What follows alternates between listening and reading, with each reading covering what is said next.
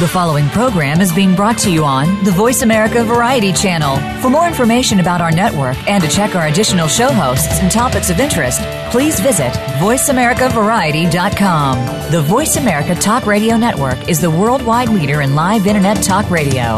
Visit voiceamerica.com. The views and ideas expressed on the following program are strictly those of the host or guests and do not necessarily reflect the views and ideas held by the Voice America Talk Radio Network, its staff, and management.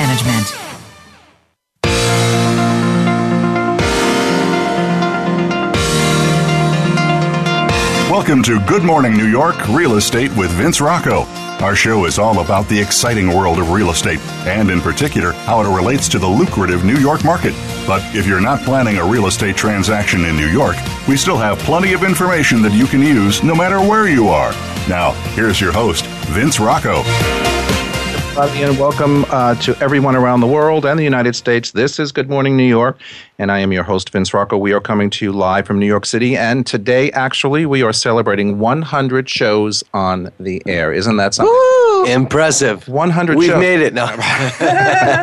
We're skilled by now, right? I oh my know. God, 100 It's pretty crazy Wow. to even think about it. You know, there's so many hundreds. I heard there's 100 days. This morning I was watching the Today Show, and they said there's 100 days to the Rio Olympics in South America coming up. And Good Morning America is celebrating 100 shows over almost 2 years. I guess our anniversary is at the end of June. So thank you all for listening. Thank you all for participating. It's been quite a journey, but it still throws me to think that we've done this many shows and have that many shows in the can. Anyway, moving on. Competition for Manhattan apartments priced under $3 million will be fierce this spring and summer, according to real estate experts. With the tumultuous presidential election season and setbacks in the global economy, interest in the ultra-luxury market is slowing down. The political environment is causing people to question what is going on with the economy. The international market's definitely been suffering, and we still hear about layoffs. Because of this uncertainty, there is increasing demand for apartments priced in what experts call the affordable market, and that is anything under $3 million. Now, I was having a conversation with a seller about this just the other day, potential seller. It's true. A former 7-unit townhouse at 146 Willow Street will soon be listed as an $18 million single-family mega mansion in Brooklyn Heights. It's the second mega mansion planned for the neighborhood. That was a building that was once split into 7 rental units and is now being brought back to a single family. A very big trend here in New York City. The newest resident at the world's tallest residential building, 432 Park Avenue, is none other than the chairman of Douglas Elliman himself, Howard Lorber. This according to The Real Deal. His company is in charge of the sales and marketing of that super tall building. The 96-story building features a total of 125 apartments, and 8 are currently listed on the market for sale, and 6 are currently listed as rentals, this according to StreetEasy. Amid the slowdown in sales in the luxury market, developers split up some of the pricey full-floor units at the building last year and have put them on as multiple units. Douglas Elliman, continuing the news, may be making moves all over the country, but it continues to show love to its hometown of New York. The brokerage just inked a deal to remain at its current headquarters at 575 Madison Avenue for another 15 years and will expand into 100,000 square feet, up from 60,000 feet, according to Howard Lorber, who told that to The Real Deal this week. StreetEasy has released its annual report on the state of rent affordability in New York City, and the numbers aren't promising. The data shows that as rent increases in New York continue to outpace income growth, many residents should expect to devote more of their income to rent in the coming year. Last year, renters forked over 59.7% of their income to pay rent. This year, they are expected to pay 65.2%, which is nearly 2/3 of their income going towards rent. That's getting a little scary.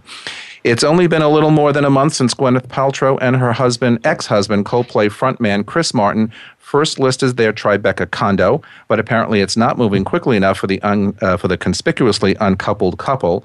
Real Estate Weekly reports that the 3-bedroom apartment has gotten a price chop going from $14.25 million to $12.85 million after a month. So it's like, get real, people, really? Also, and who knows if that's the right price. Also, there still aren't any photos of the 3-bedroom apartment, which got a total revamp from designers Roman and Williams after Paltrow and Martin bought the place. So you'll just have to imagine the apartment yourself with a floor plan. So there aren't any photos. The price is probably still too high, and they're anxious to sell after a month on the marketplace. Doesn't that sound like all of our sellers? certainly sound like mine. You probably don't need statistics to tell you that the New York City subway is being used by more people than ever. The crush of humanity during rush hour is probably proof enough of that fact. But the MTA's ridership stats for 2015 were just released, offering proof positive that the subway is more popular and, yes, more crowded than ever before. After a few quarters of feverish growth, the Hamptons market has stabilized. During the first 3 months of this year, home prices in the Hamptons remained steady compared to the year earlier period, while the number of transactions fell dramatically. It's a return to a more sustainable trajectory, said Jonathan Miller, head of the appraisal firm Miller Samuel. He said pent-up demand has largely been satisfied, and now the market has been stripped down to more long-term norms. And finally, this morning in the news, days after Prince's death, memorials for the music legend are still going strong. Mourners from the singer's inner circle and fans from far and wide are remembering him 4 days after the 57-year-old musician was found dead inside an elevator at his Paisley Park studios. His death Thursday came about a week after his private plane made an emergency landing in Illinois because he was non-responsive in flight. Not quite sure what that means yet. A family member announced on Saturday that his remains had been cremated. A small group of Prince's most beloved said goodbye in a private, beautiful ceremony. An announcement will be made shortly about a musical celebration for the life and times of Prince. Well, I don't know about you guys, but I felt really bad about that story.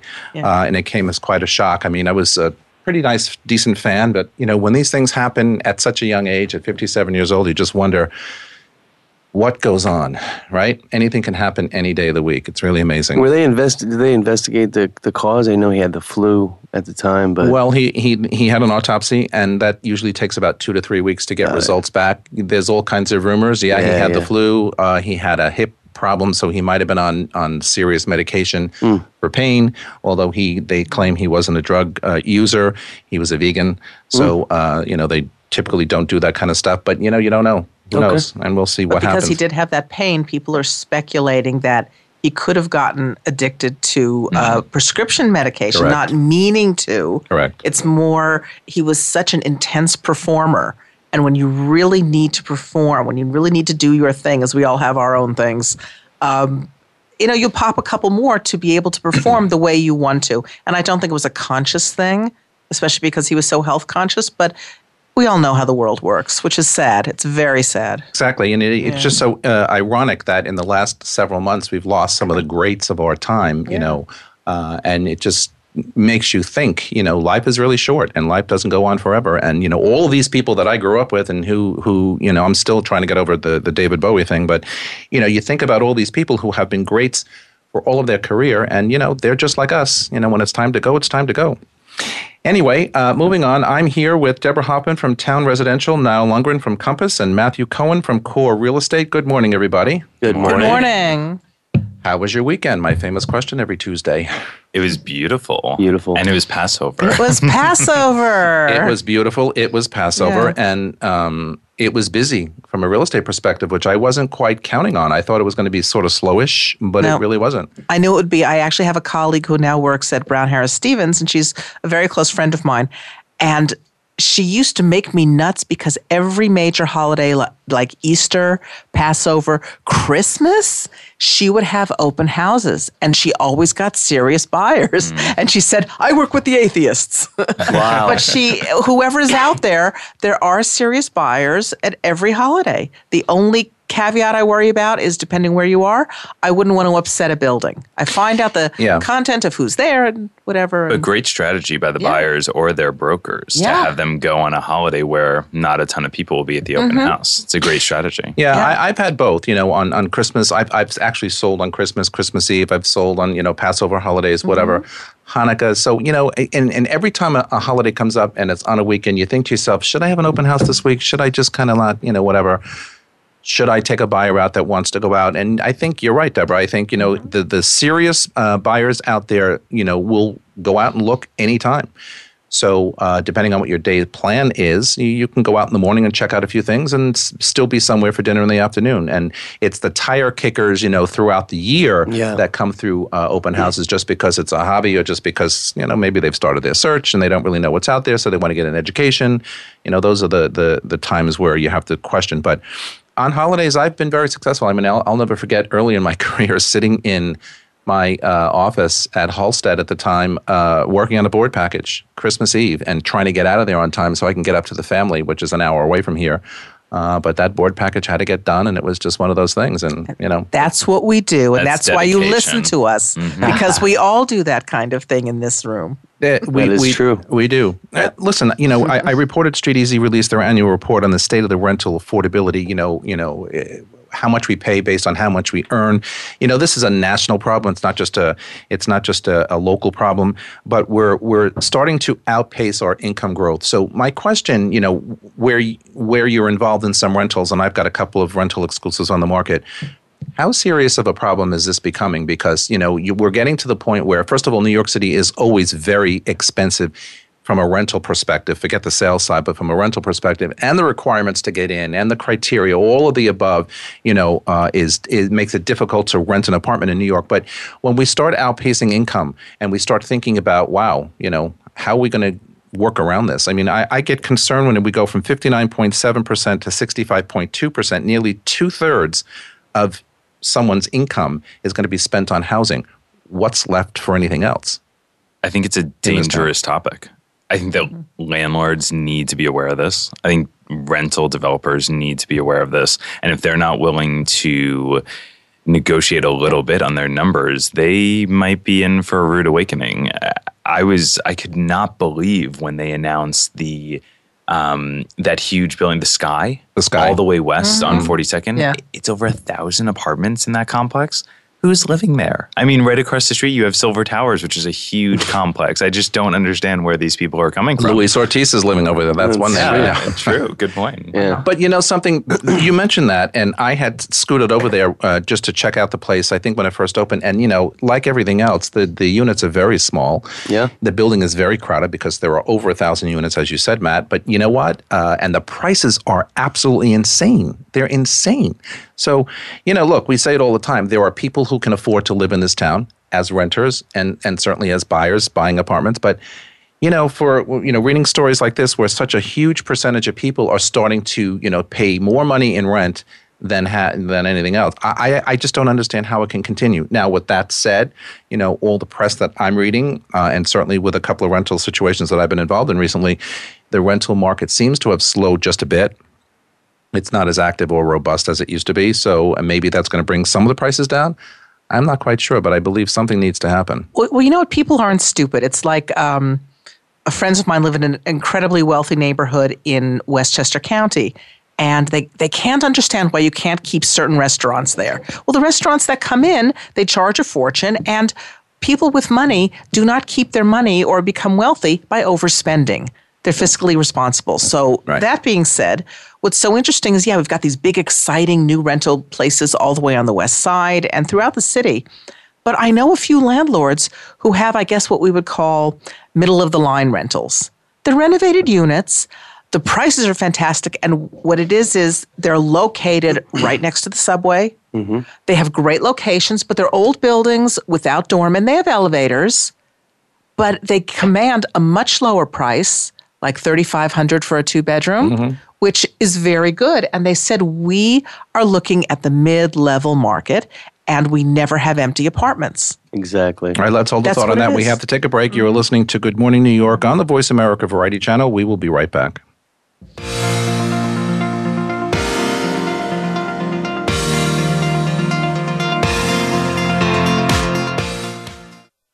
Streaming live, the leader in Internet talk radio, voiceamerica.com.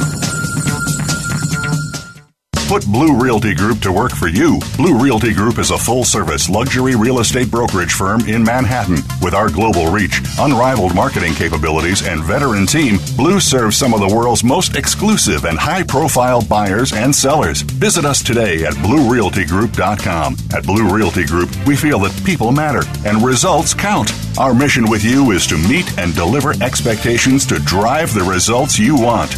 We're ready now. Visit BlueRealtyGroup.com. That's BLURealtyGroup.com. The Internet's #1 talk station. #1 talk station. VoiceAmerica.com.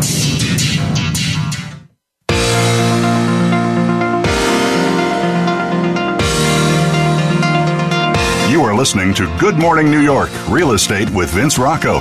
If you want to call into the program, we're toll-free in North America at 1-866-472-5788. That's 1-866-472-5788. Or send an email to vrocco@bluerealtygroup.com. That's vrocco@blurealtygroup.com.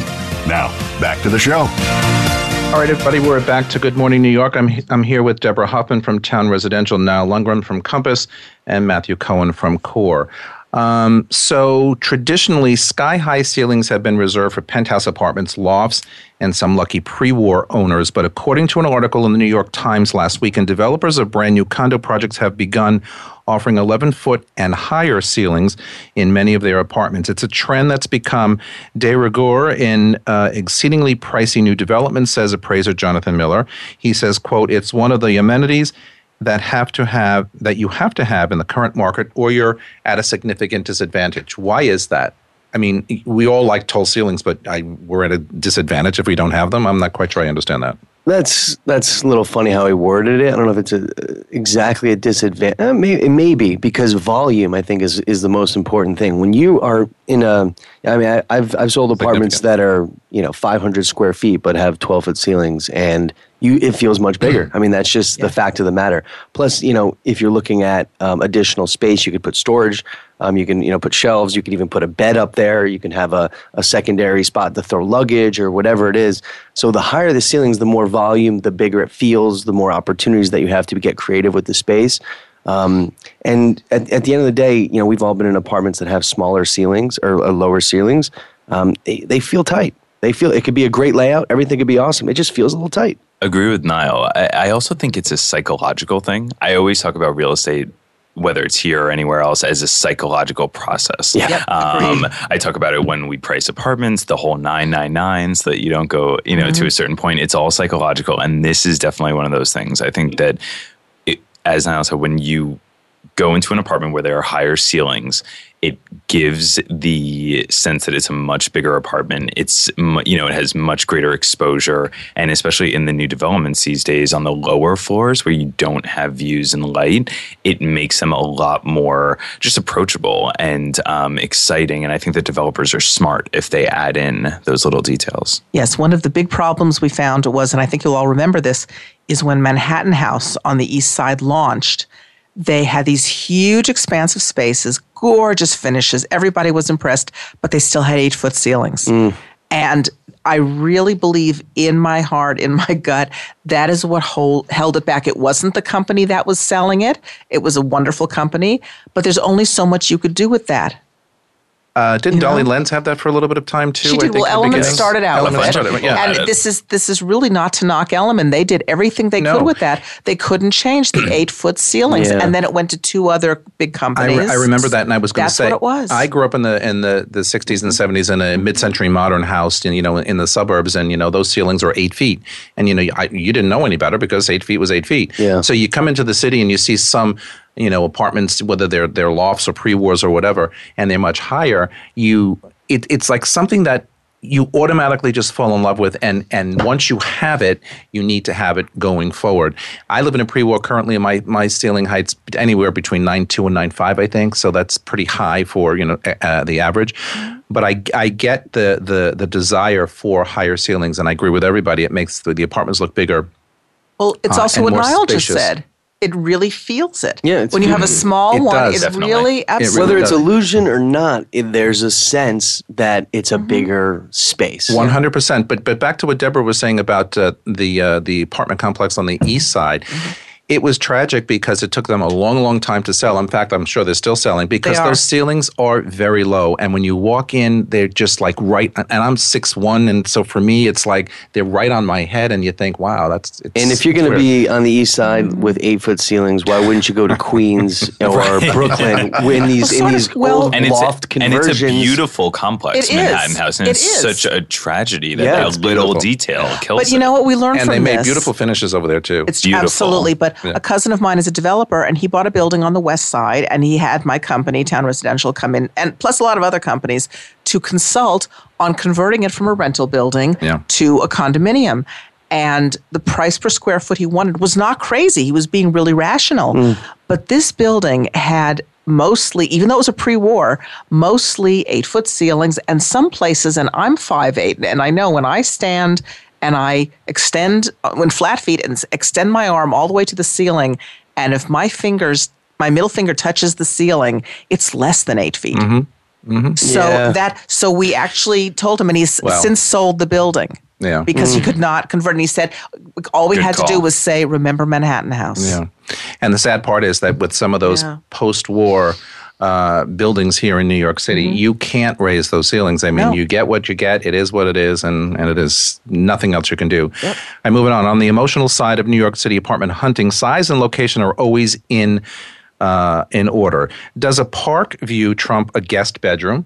Is a large cook's kitchen worth settling blocks away from a trendy thoroughfare? Usually a compromise is struck. Sometimes it's not.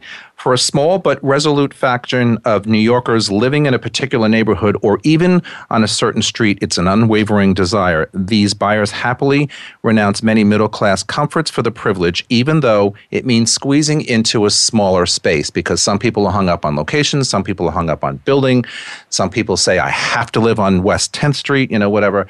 So they're sacrificing all of the other amenities or all of the other, luxuries that can come with a more spacious apartment. Let's talk about this a little bit, because I think for people who are not New Yorkers or who have had the experience of shopping for apartments or renting apartments in New York City, what does this really mean? And how important is it for buyers to decide what they want to do by way of where they want to live? I'll give a very recent example of an apartment I'm selling on the Upper West Side that is a 2-bed, 1-bath. And, of course, when you have that extra bath, it makes a huge difference in price. But what gives this apartment such a great feeling is that it has direct Hudson River views, and it's a corner apartment. And we had an unbelievable turnout to our open house.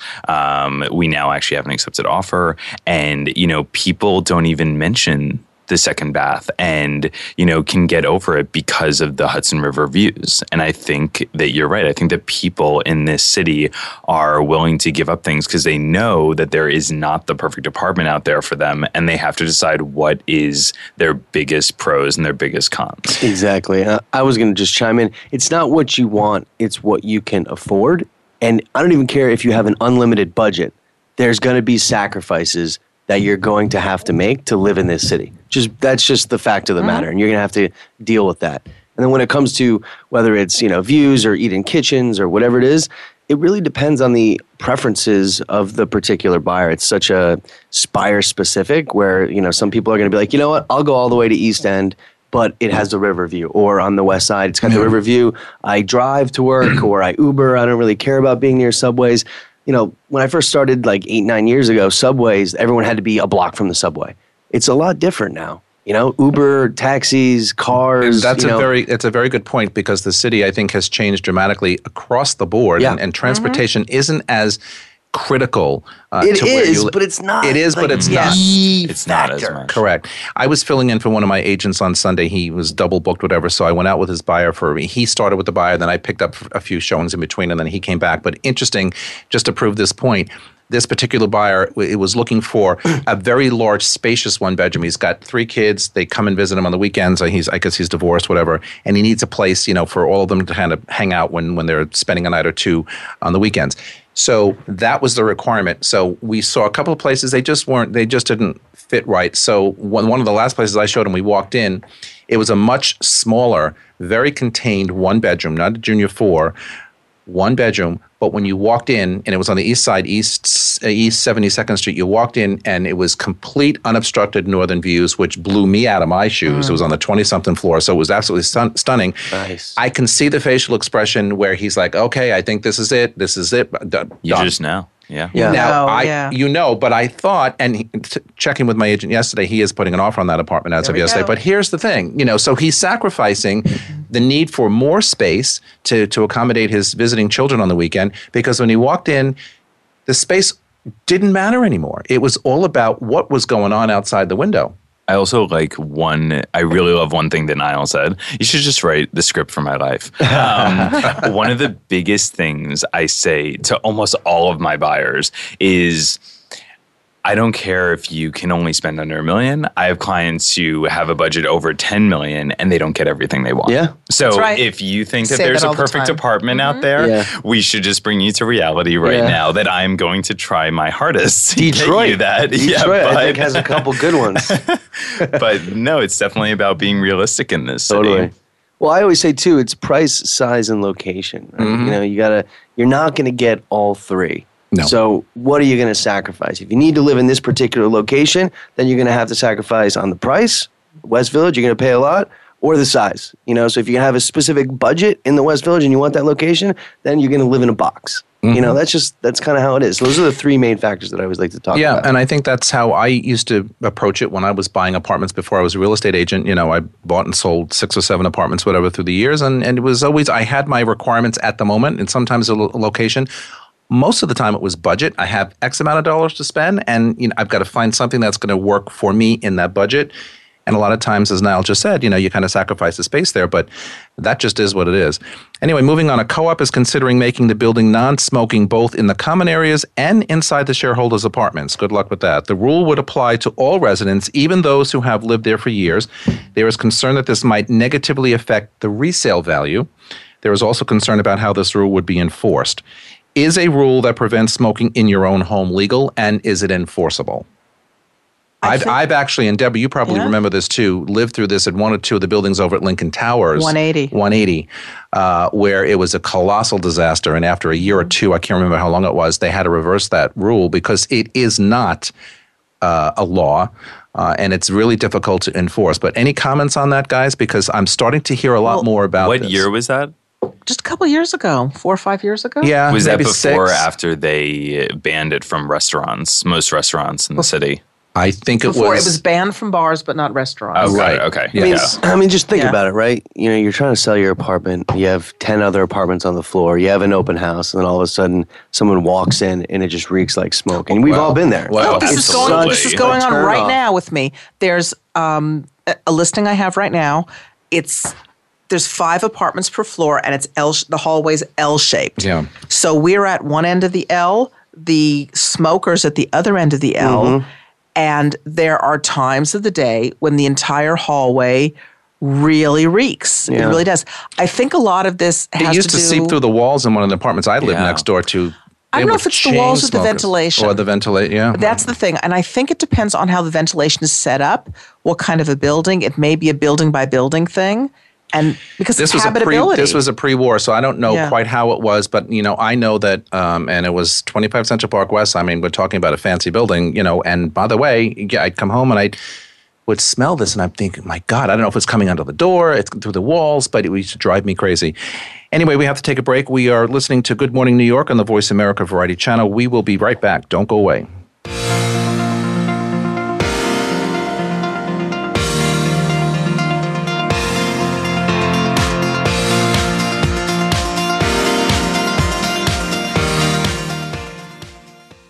Stimulating talk. It gets those synapses in the brain firing really fast. All the time. The #1 internet talk station where your opinion counts. VoiceAmerica.com. Put Blue Realty Group to work for you. Blue Realty Group is a full-service luxury real estate brokerage firm in Manhattan. With our global reach, unrivaled marketing capabilities, and veteran team, Blue serves some of the world's most exclusive and high-profile buyers and sellers. Visit us today at BlueRealtyGroup.com. At Blue Realty Group, we feel that people matter and results count. Our mission with you is to meet and deliver expectations to drive the results you want. We're ready now. Visit BlueRealtyGroup.com. That's BLURealtyGroup.com. Streaming live. The leader in internet talk radio. VoiceAmerica.com.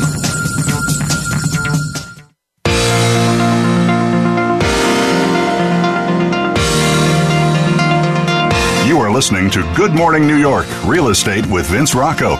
If you want to call into the program, we're toll-free in North America at 1-866-472-5788. That's 1-866-472-5788. Or send an email to vrocco@bluerealtygroup.com. That's vrocco@blurealtygroup.com. Now, back to the show. We are back with Deborah Hoffman, Niall Lundgren, and Matthew Cohen. And listen, I want to give a shout out to a family member here. Niall's mom, Karen, is celebrating a birthday today. We know that she listens to all of our shows. Yes. Karen, thank you for that. Happy birthday, Mom. She's listening to every show. She's amazing. She loves you guys, Vince. She's a huge fan of you. We love you, Everybody Karen. else. I heard on she's the been panel. partying since midnight. Seriously. Have a glass of wine or whatever your libation is on me. Believe me. 9:30 And in the celebrate. morning. At 9:30 in the morning. Yes. Doesn't matter. All right, listen, we ended the last segment talking about cigarette smoke. And just to clarify that, it's not a law.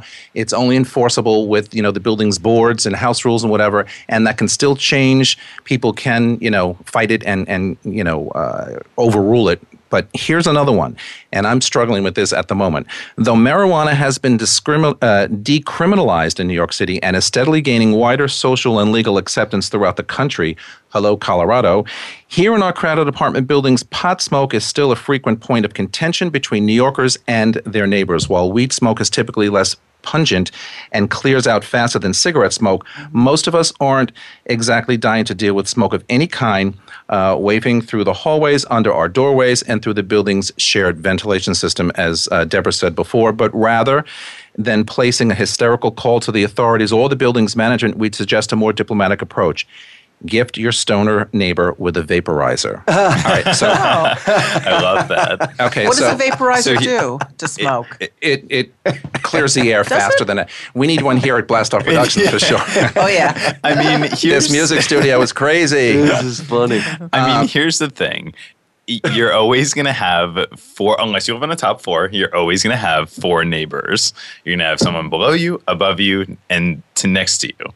On both sides. So if I had to rank the worst things neighbors could do to affect me, it's probably not near the top. I would say sound is much more near the top and banging on the walls. Yeah. So Yes. I can handle a little pot smoke. I've been in. Yeah. I've actually done deals because of the smell. When you walk in a building and then your client's like, "Oh yeah."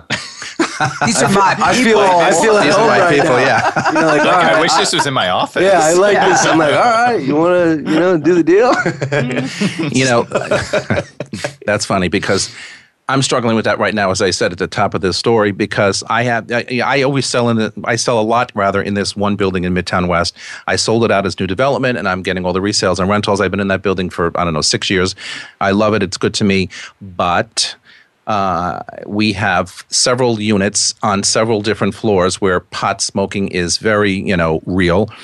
And normally, I don't really care, but when I have an open house on Sunday and I'm showing private, people during the week and we step onto these floors, you walk off the elevator and you smell this, people, as Niall said, somebody might say, hey, this is what I'm looking for. Welcome to my world.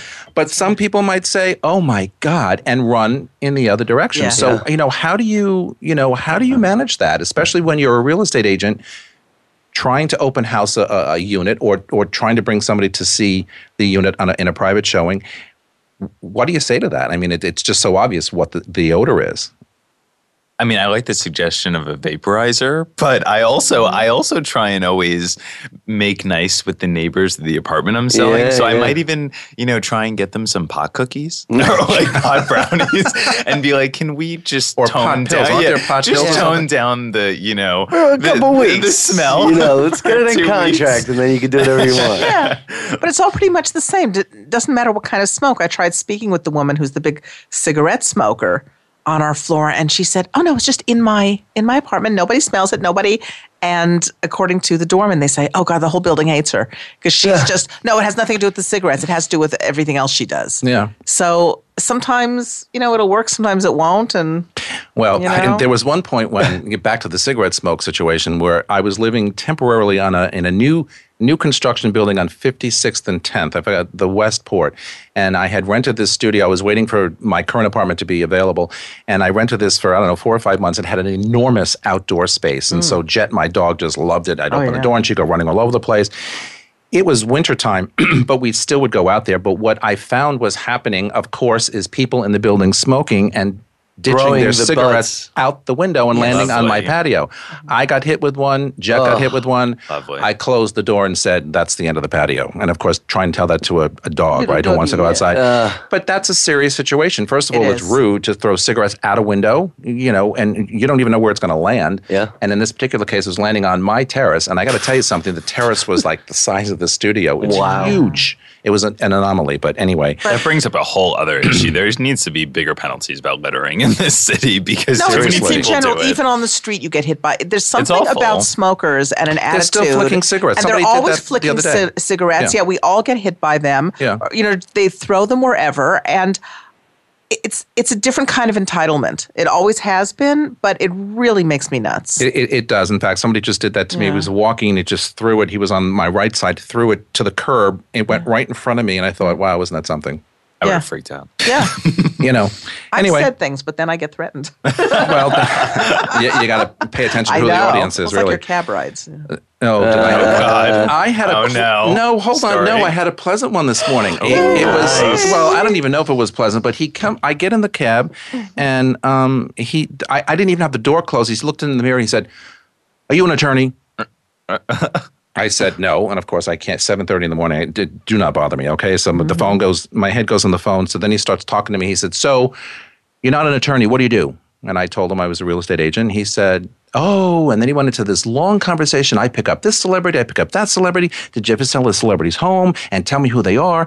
What street does Madonna live on? And where does this one live? I'm like, whoa, wait a minute. First of all, I can't tell you that information because it's just not proper to do. I said in some cases I don't know where they live. In some cases I do. You pick them up, ask them. Seriously. He said, I just had Robert De Niro in my cab yesterday. Oh, that's nice. Did you ask him where he lived? He said he picked him up downtown. But anyway, he just was, he was a nice guy compared to some of the other rides I have. But it's like 7:30 in the morning. I'm just trying to think about what I'm going to say on the show today. I'm trying to get my thoughts together. And he's going on about these celebrity sightings and what about this? And what made you decide to become a real estate agent? I said, you know what? Listen to my radio show. Hey, I'm surprised by your intro. I thought you would have said I'm a radio celebrity before real estate I was agent. thinking that. I really don't go. I don't really go there. I always put the real estate first, and Or then, maybe like radio celebrity hyphen real estate agent. I was thinking that. Anyway, moving on. So, looking to sign a new lease on New York City apartments. How now, rather, is the time to negotiate? As I said at the top of the show, the rental market may be getting a little softer, so there are some concessions. There's a few little negotiating points that maybe we can come up with. Manhattan rental prices have begun to slip as a wave of new luxury rentals enters the market, stoking competition and spurring a flurry of concessions by landlords who are willing to pay the broker fee in some cases or throw in a free month or two to fill their vacancies. What a landlord doesn't ever want to have is too many vacancies in their building. Even if you are not looking to get out of a lease, the shift in the market can mean more leverage if you are about to renew. So how does one go about negotiating today when they find an apartment they like, they know the market is soft, everybody wants something? What's the best advice to give a renter today looking for concessions? The best advice is to call one of us because we are trained to negotiate. And we will get you the best deal, whether it's a couple months free or our fee paid or something. Absolutely. We are trained. I would also suggest to a tenant that if they are renting from a big landlord like a Brodsky or a TF Cornerstone, as Deborah was saying earlier, find another big landlord and tell your current landlord, well, this one will do it for this. 100%. That's a really good point. I did a deal with a gentleman in finance last year, put him in the East Village, $6,500 two-bed. Landlord just tried to raise his rent to $75,000. So $1,000 big hike. That's a big $1,000 increase? hike. And my guy called me up. He's like, "What is he like? Is this legal?" I'm like, "Look, it's a free market apartment. Free market, yeah. We're gonna negotiate right now." So I ran some comp stuff that's on the market. I was like, "Here's 4 examples of stuff that's in the 65, 66 range." I was like, send him this.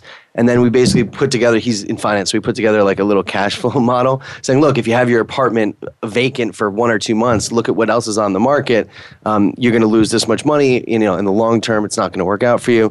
We did a whole amortization schedule. Long story short, he got it for $7,000, which is not that bad, $500 increase.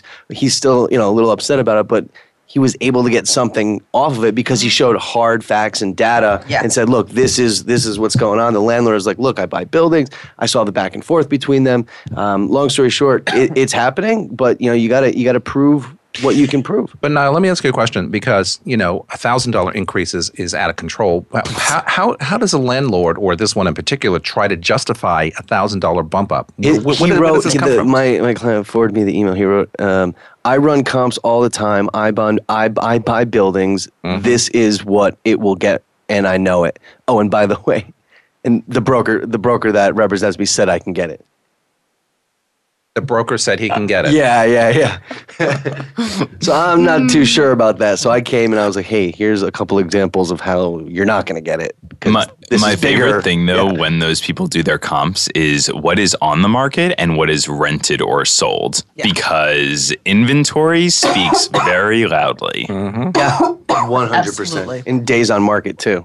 Absolutely. Days on market. Absolutely. All right. So moving on, the Pepsi-Cola sign in Long Island City, a dazzling swirl of red curly Q letters that evokes innocent days of summer, heavy industry in Queens, and a spectacular disregard for the waterfront in the mid-20th century, is now an official New York City landmark. Its prominent sighting and its frequent appearances in pop culture have made it one of the most endearing and recognizable icons on the Queens waterfront.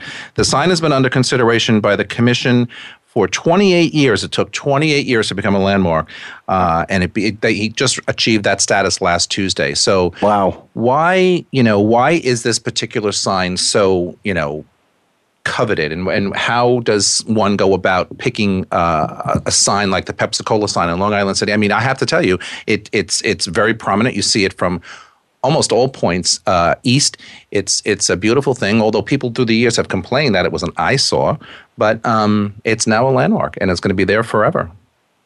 How is, what determines these things? I think it's wonderful. I think it's a breath of fresh air to keep something in New York City, as opposed to, get rid of it.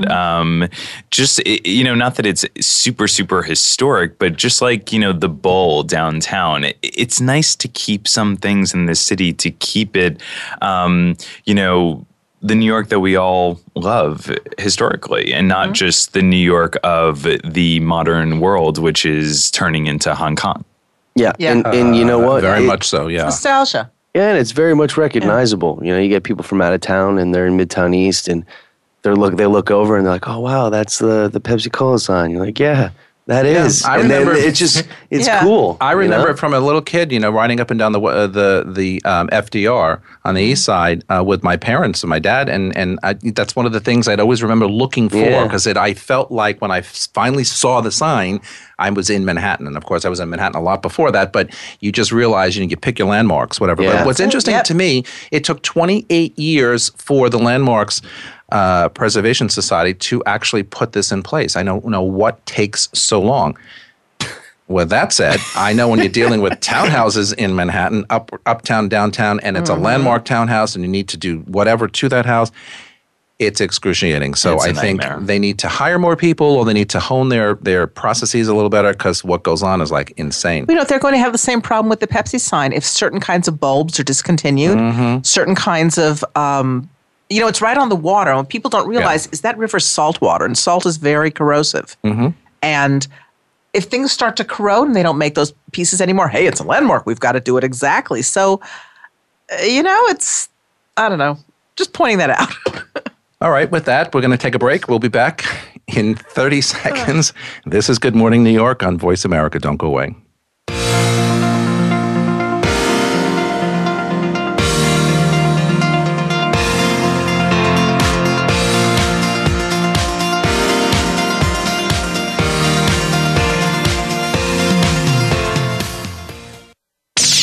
The Internet's #1 talk station. #1 talk station. VoiceAmerica.com. Put Blue Realty Group to work for you. Blue Realty Group is a full-service luxury real estate brokerage firm in Manhattan. With our global reach, unrivaled marketing capabilities, and veteran team, Blue serves some of the world's most exclusive and high-profile buyers and sellers. Visit us today at BlueRealtyGroup.com. At Blue Realty Group, we feel that people matter and results count. Our mission with you is to meet and deliver expectations to drive the results you want. We're ready now. Visit BlueRealtyGroup.com. That's BLURealtyGroup.com. Stimulating talk Gets those synapses in the brain firing really fast. all the time. The number one internet talk station where your opinion counts. VoiceAmerica.com.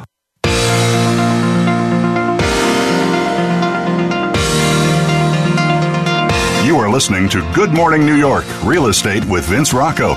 If you want to call into the program, we're toll-free in North America at 1-866-472-5788. That's 1-866-472-5788. Or send an email to vrocco@bluerealtygroup.com. That's vrocco@blurealtygroup.com. Now, back to the show.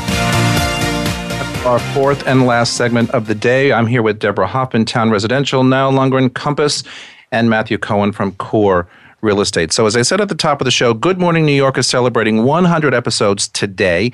In 1916, though, the nation's first nonprofit housing cooperative was born in Brooklyn. 100 years ago, Finnish immigrants banded together in the Sunset Park section of Brooklyn to address an acute housing shortage. 16 families formed the Finnish Home Building Association, chipped in $500 apiece, and got the architect Eric O. Holmgren to draw up plans for a solid 4-story brick apartment building. Can you imagine a $500 investment times 4? And so the co-op was born. Why is this still 100 years later the most available type of housing in New York City? We've added condos, townhouses are around, but the co-op or the cooperative apartment in Manhattan, in Brooklyn, in Queens, in New York City in general, is still out there and by a lot. Why? Because until 1978, condos weren't legal in New York State. That's the easy answer. So all the housing stock that was for sale when a rental building, when a landlord wanted to convert their rentals or, make a profit on sales, they would have to convert the building to a cooperative until 1978. And as we've talked about many times on the show, there are many differences between the two types of buildings, co-op and condo, but the one that is the most obvious is that a co-op is a corporation. So you're actually owning, when you buy a co-op apartment, you're buying shares in the building. You're not technically the owner of that apartment. You own shares that are allocated to that unit. And this is something that, the listenership around the world may not understand because there aren't that many co-ops outside of New York City anyway. So you're buying shares in a building, which gives you the right to use the apartment that those shares are assigned to. This leads into something very interesting, which people really have to understand, is when they're getting financing for a co-op. You can't just go on Quicken Loan or any of these really great websites that will finance in the rest of the country. They haven't a clue how to do co-ops. You don't get a normal mortgage for a co-op. You have to get a special kind of loan that recognizes that it's shares of a corporation. And anytime someone comes to me with, well, I got this rate on this website, on this, and it's a major one we know about that actually has an okay reputation, they have no idea what co-ops are, no matter how much they tell you they do. And it's a phenomenon. And with regards to what Deb said about 1978, to link it back to the historic thing, it's also part of that because if you think about it, there are many different huge very expensive avenues that are almost all co-ops. Think about Central Park West, Fifth Avenue, Park Avenue, Beekman, Sutton. These are almost all co-ops. So that's another huge reason why there's a lot more of them. That's right. And things seem to be changing there, as we talked about a couple of months ago on the program, where investors, in some cases, in some buildings, I think one was on Park Avenue, are being allowed in. And I think the reason for that... Netherlands. Yes. Yes, I think so. Yeah. But in a couple of others as well. And I think the reason for that is because these people have the money to bump up the prices to 70 million, 80 million. And when co-ops hear these numbers, they're like, okay, so we have to flex our rules a little bit because the normal person who runs around New York City, wealthy, can't afford to pay those kinds of dollars. Anyway, so it's going to be interesting to see over the next year or two or three where that particular market space ends up going. A lot can happen in less than 2 months. Back in February, a 62-story residential tower at 3 Manhattan West or 401 West 31st Street was halfway to its final height. On Friday, it topped out Friday last week. The 844-unit building is an 80-20 project, which means 20% of the units will be allocated for affordable housing. Residents are expected to move into the Brookfield-developed SLCE Architects design building in early 2017 with completion by that fall. 675 units will be for sale and 168 for rent. Success rate in sales of this building in this location. I mean, first of all, 844 units, really? That's a huge building. Huge, massive. Huge. How's that going to go? Is it going to fly, or is it going to just kind of drag along? I mean, I can't imagine that. I'm very intrigued to see the pricing. Yeah, I'd love to know what the pricing is. I tried to find the pricing and I couldn't find it. I wonder. But I wonder too, but I can't imagine it's gotta be in that area. It might not have been accepted yet. 2,000 or sub 2,000 a foot. Please sub. They said that if it's more than that, if it's more than 2,000, it might be there for a while because of the location. I can't even imagine. Yes. Although Hudson Yards, I mean, that's right. We know that's going to be at least 2,000 a foot, I'm sure, or more. It's a lot of and inventory. It's gonna be fantastic. I I think that building has to be targeted towards investors. I hate to say that, but how many people, as of right now, especially families, are going to buy in that building right near Penn Station, right behind the post office building? Yeah. I just wonder what the demand is. But I think the demand is really high for investors because if you think about the Hudson Yards area opening in the future, I think it'll do wonders for that neighborhood. I totally agree with the opening of that, for sure. But 844 units, I get maybe claustrophobic with that thought. Yeah. Anyway, the northernmost point in Manhattan, Inwood, is a relatively affordable place to live that's gilded with lots of green space, most notably Inwood Hill Park and Isham Park. Did I say that right? Isham Park? Mm-hmm.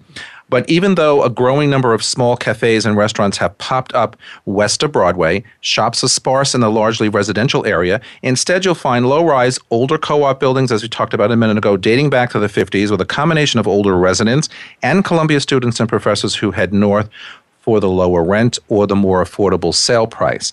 What's life like up in northern Manhattan? We have all kinds of neighborhoods in this town. Not too many people are familiar with Inwood, Washington Heights, northern Manhattan, whatever. What's life like up there? Well, just like Karen, Niall's mom's birthday, I have to give a shout out to my mom on this one, who always listens as well, because she is actually born and raised in Washington Heights. And she is the moms are taking over today. Oh, yeah. She's constantly talking to me about it. And she actually went to junior high school in Inwood. Wow. And she would always talk about how great of an area it is up there. It's like a hidden gem. And it's a little further down, but the cloisters are great up there. And the A line subway is super fast to get into the city. So I think that it's kind of like an unfound area that people are not really focused on yet. Yet. Well, yes and no. Actually, a friend of mine who's a broker who was at Corcoran, who's now at Elliman, lives up there and has lived there for a long time. The A actually stops at 168th Street. It doesn't go all the way up to Inwood, but the one does. And the one goes all the way to Riverdale as well, Kingsbridge, Riverdale. Kingsbridge, yeah. I lived in Riverdale for 4 years, a little while ago, and I took the express bus in all the time, which went right through Inwood. And I love to see there's street life. It's a safe neighborhood. People just don't think about it because they say, oh, it's not in Manhattan. No, it is in Manhattan. It is in Manhattan. It's the northernmost point of Manhattan, but it is Manhattan. Yeah, and speaking of Washington Heights, Vince and I remember the 70s and 80s when it was very scary in the city. And the thing about Washington Heights is if you were west of Broadway, that area never went bad. Right. You have a lot of professors there, a lot of musicians, as you said, and it continues. And they're getting good prices there. Well, it's the same for Hamilton Heights. I think I told the story on the radio a couple of months ago, was showing townhouses in Hamilton Heights west of Broadway. So in the 140s and the 150s, anything west of Broadway is really kind of much better than east of Broadway, although all of that is gentrifying and turning around. But the simple fact of the matter is, you're right. That whole neighborhood has always been pretty decent. But it seems to be getting better. And northern Manhattan, I'm now having people say to me, so maybe, I'm priced out of Manhattan proper, as I call it, so maybe it's okay to look in some of the northern neighborhoods, and maybe Washington Heights or maybe Inwood is okay. Listen, the other famous townhouse story is I just sold a house in Riverdale, because we were priced out of townhomes in the Hamilton Heights area, in the Washington Heights area. So for about the same amount of money, they got a much bigger house and, I mean, property, and it's unbelievable. So I love Riverdale. It's well, I mean, I like it too. I love it. I think it's very bucolic. My favorite thing was one of my clients who was only looking downtown. She was one of those people that wouldn't go above 34th Street. Mm-hmm. And one day she said to me, we're at lunch, she goes, "Have you ever heard of Castle Village?" Yes. Oh, yeah. And I said, "Of course. I love it up there. My mom is from there." And she goes, "I would love to buy an apartment in that complex." And there's never turnover in those buildings. I looked up and I was like, I just lost a classic 6 to someone who overpriced it by $200,000. I wish she was still looking. All right, guys. It's still in the market. We have to go, unfortunately. That is Good Morning New York for this week. Thanks for joining us. As usual, you can catch the show anytime on podcast or on our website, voiceamerica.com, or at vincerocco.com. For all of us at Voice America all around the world, thanks for joining us, and see you next time. Goodbye, everybody. Bye.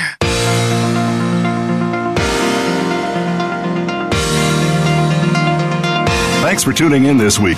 Please join us for another edition of Good Morning New York Real Estate with Vince Rocco next Tuesday at 9 a.m. Eastern Time, 6 a.m. Pacific Time on the Voice America Variety Channel. Here's hoping all of your transactions are successful ones.